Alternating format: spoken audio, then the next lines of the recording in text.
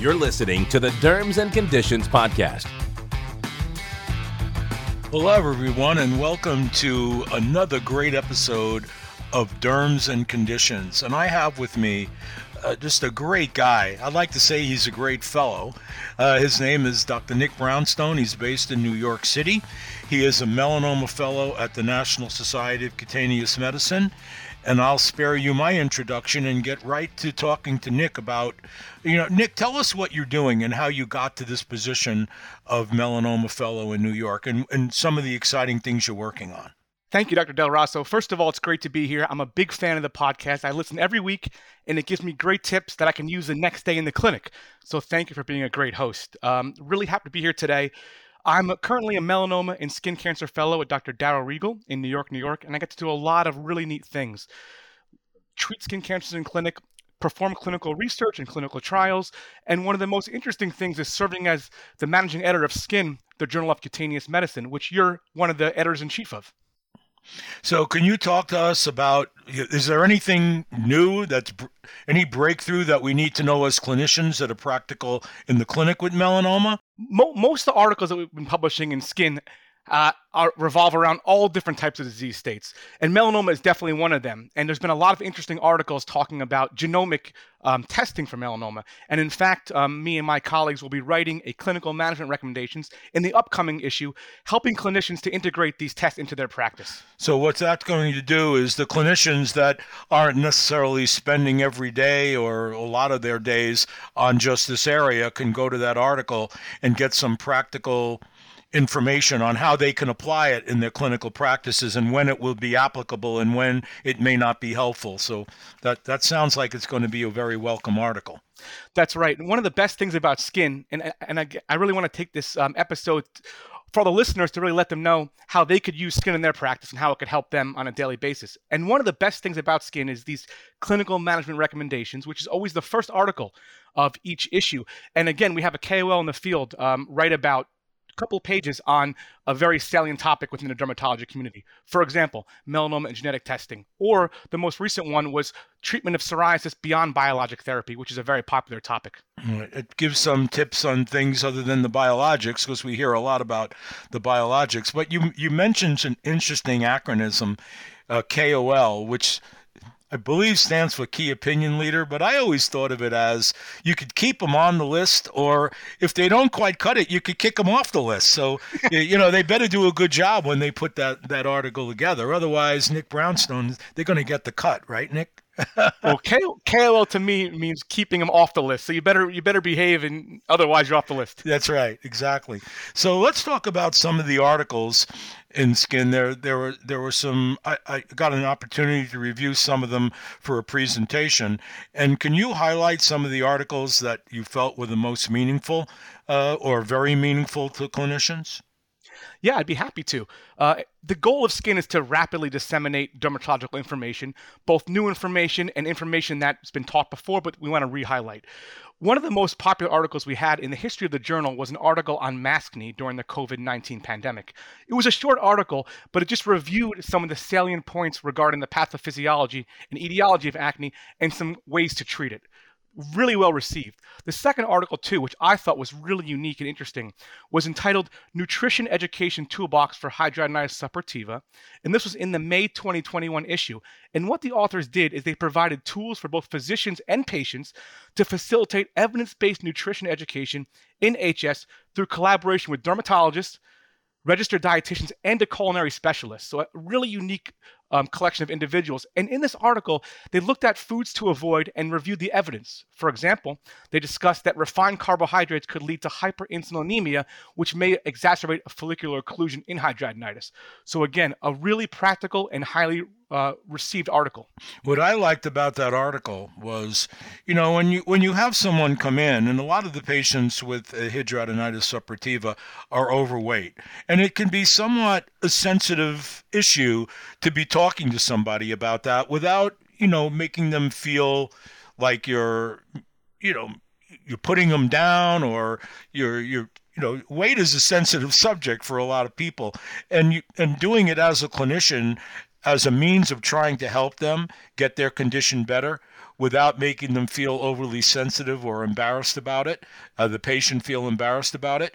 What I liked about it is there were some excellent handouts in that article that the reader can print out and utilize in their practice. And I found that many of them were very well written. So it was practical from that standpoint. The handouts in that article I thought were fantastic. So I wanted to make sure that you get that information out there, because it was extremely practical article on an area that we and clinicians, we're focusing on. What treatment do we use? What therapies have they had? Should we get them started on a biologic agent? We're thinking about it in that classic medical perspective, but there were practical areas that even our staff can sit down and discuss with these patients, right? A diet and dermatology is obviously a very big field. Patients come in and ask about diet and acne. They ask about diet and psoriasis, even diet and atopic dermatitis. So I think these issues are great issues to bring up, and we definitely need more studies for these types of things. So what about some of the other articles? Because you're digging into it and going through them and helping put that journal together, which people see the final copy, but there's so much work behind any of the journals out there in the information that gets in there. Just to miss typos, little typographical errors when you're trying to proofread something is challenging. And so are there any other articles that really stood out to you? Yeah, there's a lot of articles, a lot of great information being published in this journal. The journal's published bi-monthly, which means every other month. One article I'd like to highlight is actually an article that I wrote, and it got really, really great comments on it. I had done some previous training at UCSF in inflammatory skin disease. One of my mentors was Dr. John Koo, who's board certified in both psychiatry and dermatology. And we did a lot of work together on delusions of parasitosis or Morgellons disease. So one of the articles that I wrote, and this was in the September 2021 issue as the clinical management recommendations, was best practices for management of delusions of parasitosis. And it really helps physicians in really, I would say, a couple of pages become more comfortable working with these patients, because building rapport and not making them upset is really the most important thing with these types of encounters. I think a lot of clinicians, in their mind are thinking, how do I manage this? And you almost want to back away from it, right? You feel badly feeling that way, but that's not the kind of patient that many dermatologists want to see in their practice, admittedly, because they struggle with managing it. And they struggle with telling the patient, I think you need to see a psychiatrist, and the patient getting angry and that sort of thing. So are there practical recommendations in that article? Can you give me an example of one of the practical recommendations? Absolutely. And it's absolutely correct what you said. The issue is that, you turn down the patient, don't want to see the patient, it's fine. But then they're going to end up in your colleague's office, and these patients kind of bounce around in the community. So it really, with just a few simple management techniques, we could really improve the care of all these patients. And really, with these patients, the key is to just listen to them and be empathetic, and tell them that I don't know what's causing this disease. Okay, I can't tell you. If you want to see a parasitologist or entomologist, that's fine. But I have something that can help you. And if you're willing to engage in a trial and error medication regimen with me, I'm pretty sure I can cure you. And of course, in the article, we discussed the medications, namely Pimozide, which is really effective for this condition. And the most important thing about Pimozide is it has no FDA US psychiatric indication. So the patients are uniquely accept this type of therapy. And in my experience, after seeing these patients every week for about 2 years, it really leads to a cure. Are there any particular adverse effects or drug interactions, or because it's not a drug that we write often? And myself, if I'm writing a medication or prescribing a medication that I haven't used a lot, I don't want to miss something that's going to harm the patient. So what suggestions do you have about that? Another really good point to bring up. Luckily, Pimozide is a really safe medication. It's technically considered a first-generation antipsychotic, but in my experience, in Dr. Koo's over 30 years experience, he's rarely had any significant side effects. You should, in older patients, get an EKG to make sure there's no QT prolongation. And then after you start the medication, there's really, really no major side effects. Maybe a little bit of restlessness, a little bit of tiredness, and you can have them take the medication in the morning or at night because of that. And it's extremely, extremely rare, but the feared complication is tardive dyskinesia, which was thought to be irreversible. This is, of course, uncontrollable movements of the head, neck, arms, and legs. Dr. Koo and I performed a worldwide literature search, and we couldn't find one case that was directly caused by Pimozide for delusions of parasitosis, resulting in tardive dyskinesia. In fact, to make clinicians even more comfortable, for the first time ever, 2 new medications have recently come out that are now treatments for tardive dyskinesia, which should help clinicians feel more comfortable prescribing the medication in the first place. Right. So if the patient does happen to develop it, there are some treatments. Why we don't want the patient to have the problem in the first place, but they have a significant problem that you're treating, and so if you leave that delusions of parasitosis there, how often? Let's say you have a patient with delusions of parasitosis that goes on and on to different clinicians or they seek help in different areas and they don't get that help. What happens to them? They keep going around to different clinicians, to entomologists, parasitologists, infectious disease, until somebody can give them an answer that they want to hear. Sometimes all they want to hear is that their problem is being caused by a parasite. And we as physicians, obviously can't tell them that's the case because it's not. But one trick that works really well is to minimize the etiology and maximize the fact that this problem is making their life a living hell. And if we focus on that, and we want to get their life back on track, then we can kind of get the patients more on our side and accepting of therapy. Right. So, is this the type of patient that is going to get so frustrated they're going to harm themselves, or they're going to become suicidal, or do they just keep going on and on and on this hamster wheel? In very, very rare cases, the patient may feel suicidal, but I have not seen that personally. And Dr. Koo, maybe a couple times in his career, his 30-year career, seeing these patients, have seen a patient who was suicidal from it. But what the patients do is they will take the time to write to physician governing bodies complaining about the care that they got. And a lot of times physicians these days are community rated in terms of their reimbursement, where if their scores fall below their colleagues, they may get dinged financially. So it's another reason why, let's say you don't want to take care of these patients, which is fine.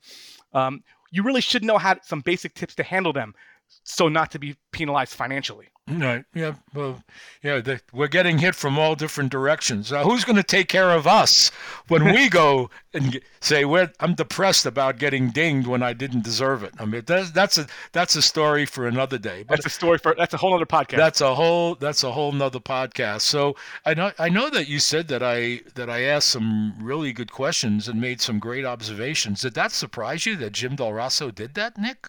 Not surprised at all. Not surprised at all. So what's next for Nick Brownstone before we wrap up today? Do you have something you're working on now with Dr. Regal or with someone else? Because you're obviously you're very, very motivated to put out some really good information out there for colleagues. Yeah.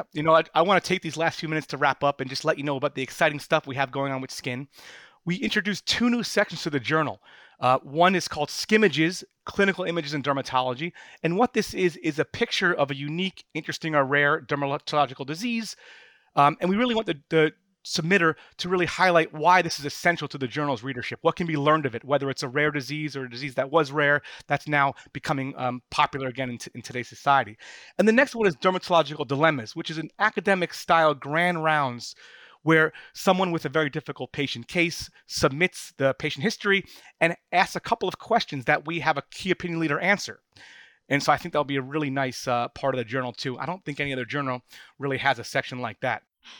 There are some case studies and things, but we all have those challenging cases that stop us in the course of the day, and that we all struggle with. So it will be nice to see that. You had something else you wanted to wrap up?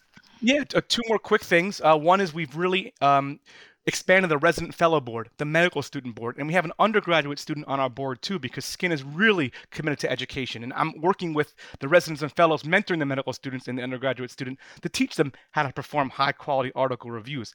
And the last thing I'll say before I get wrapped up here is we're going to introduce something called the Looking Forward to Yesterday series in Skin.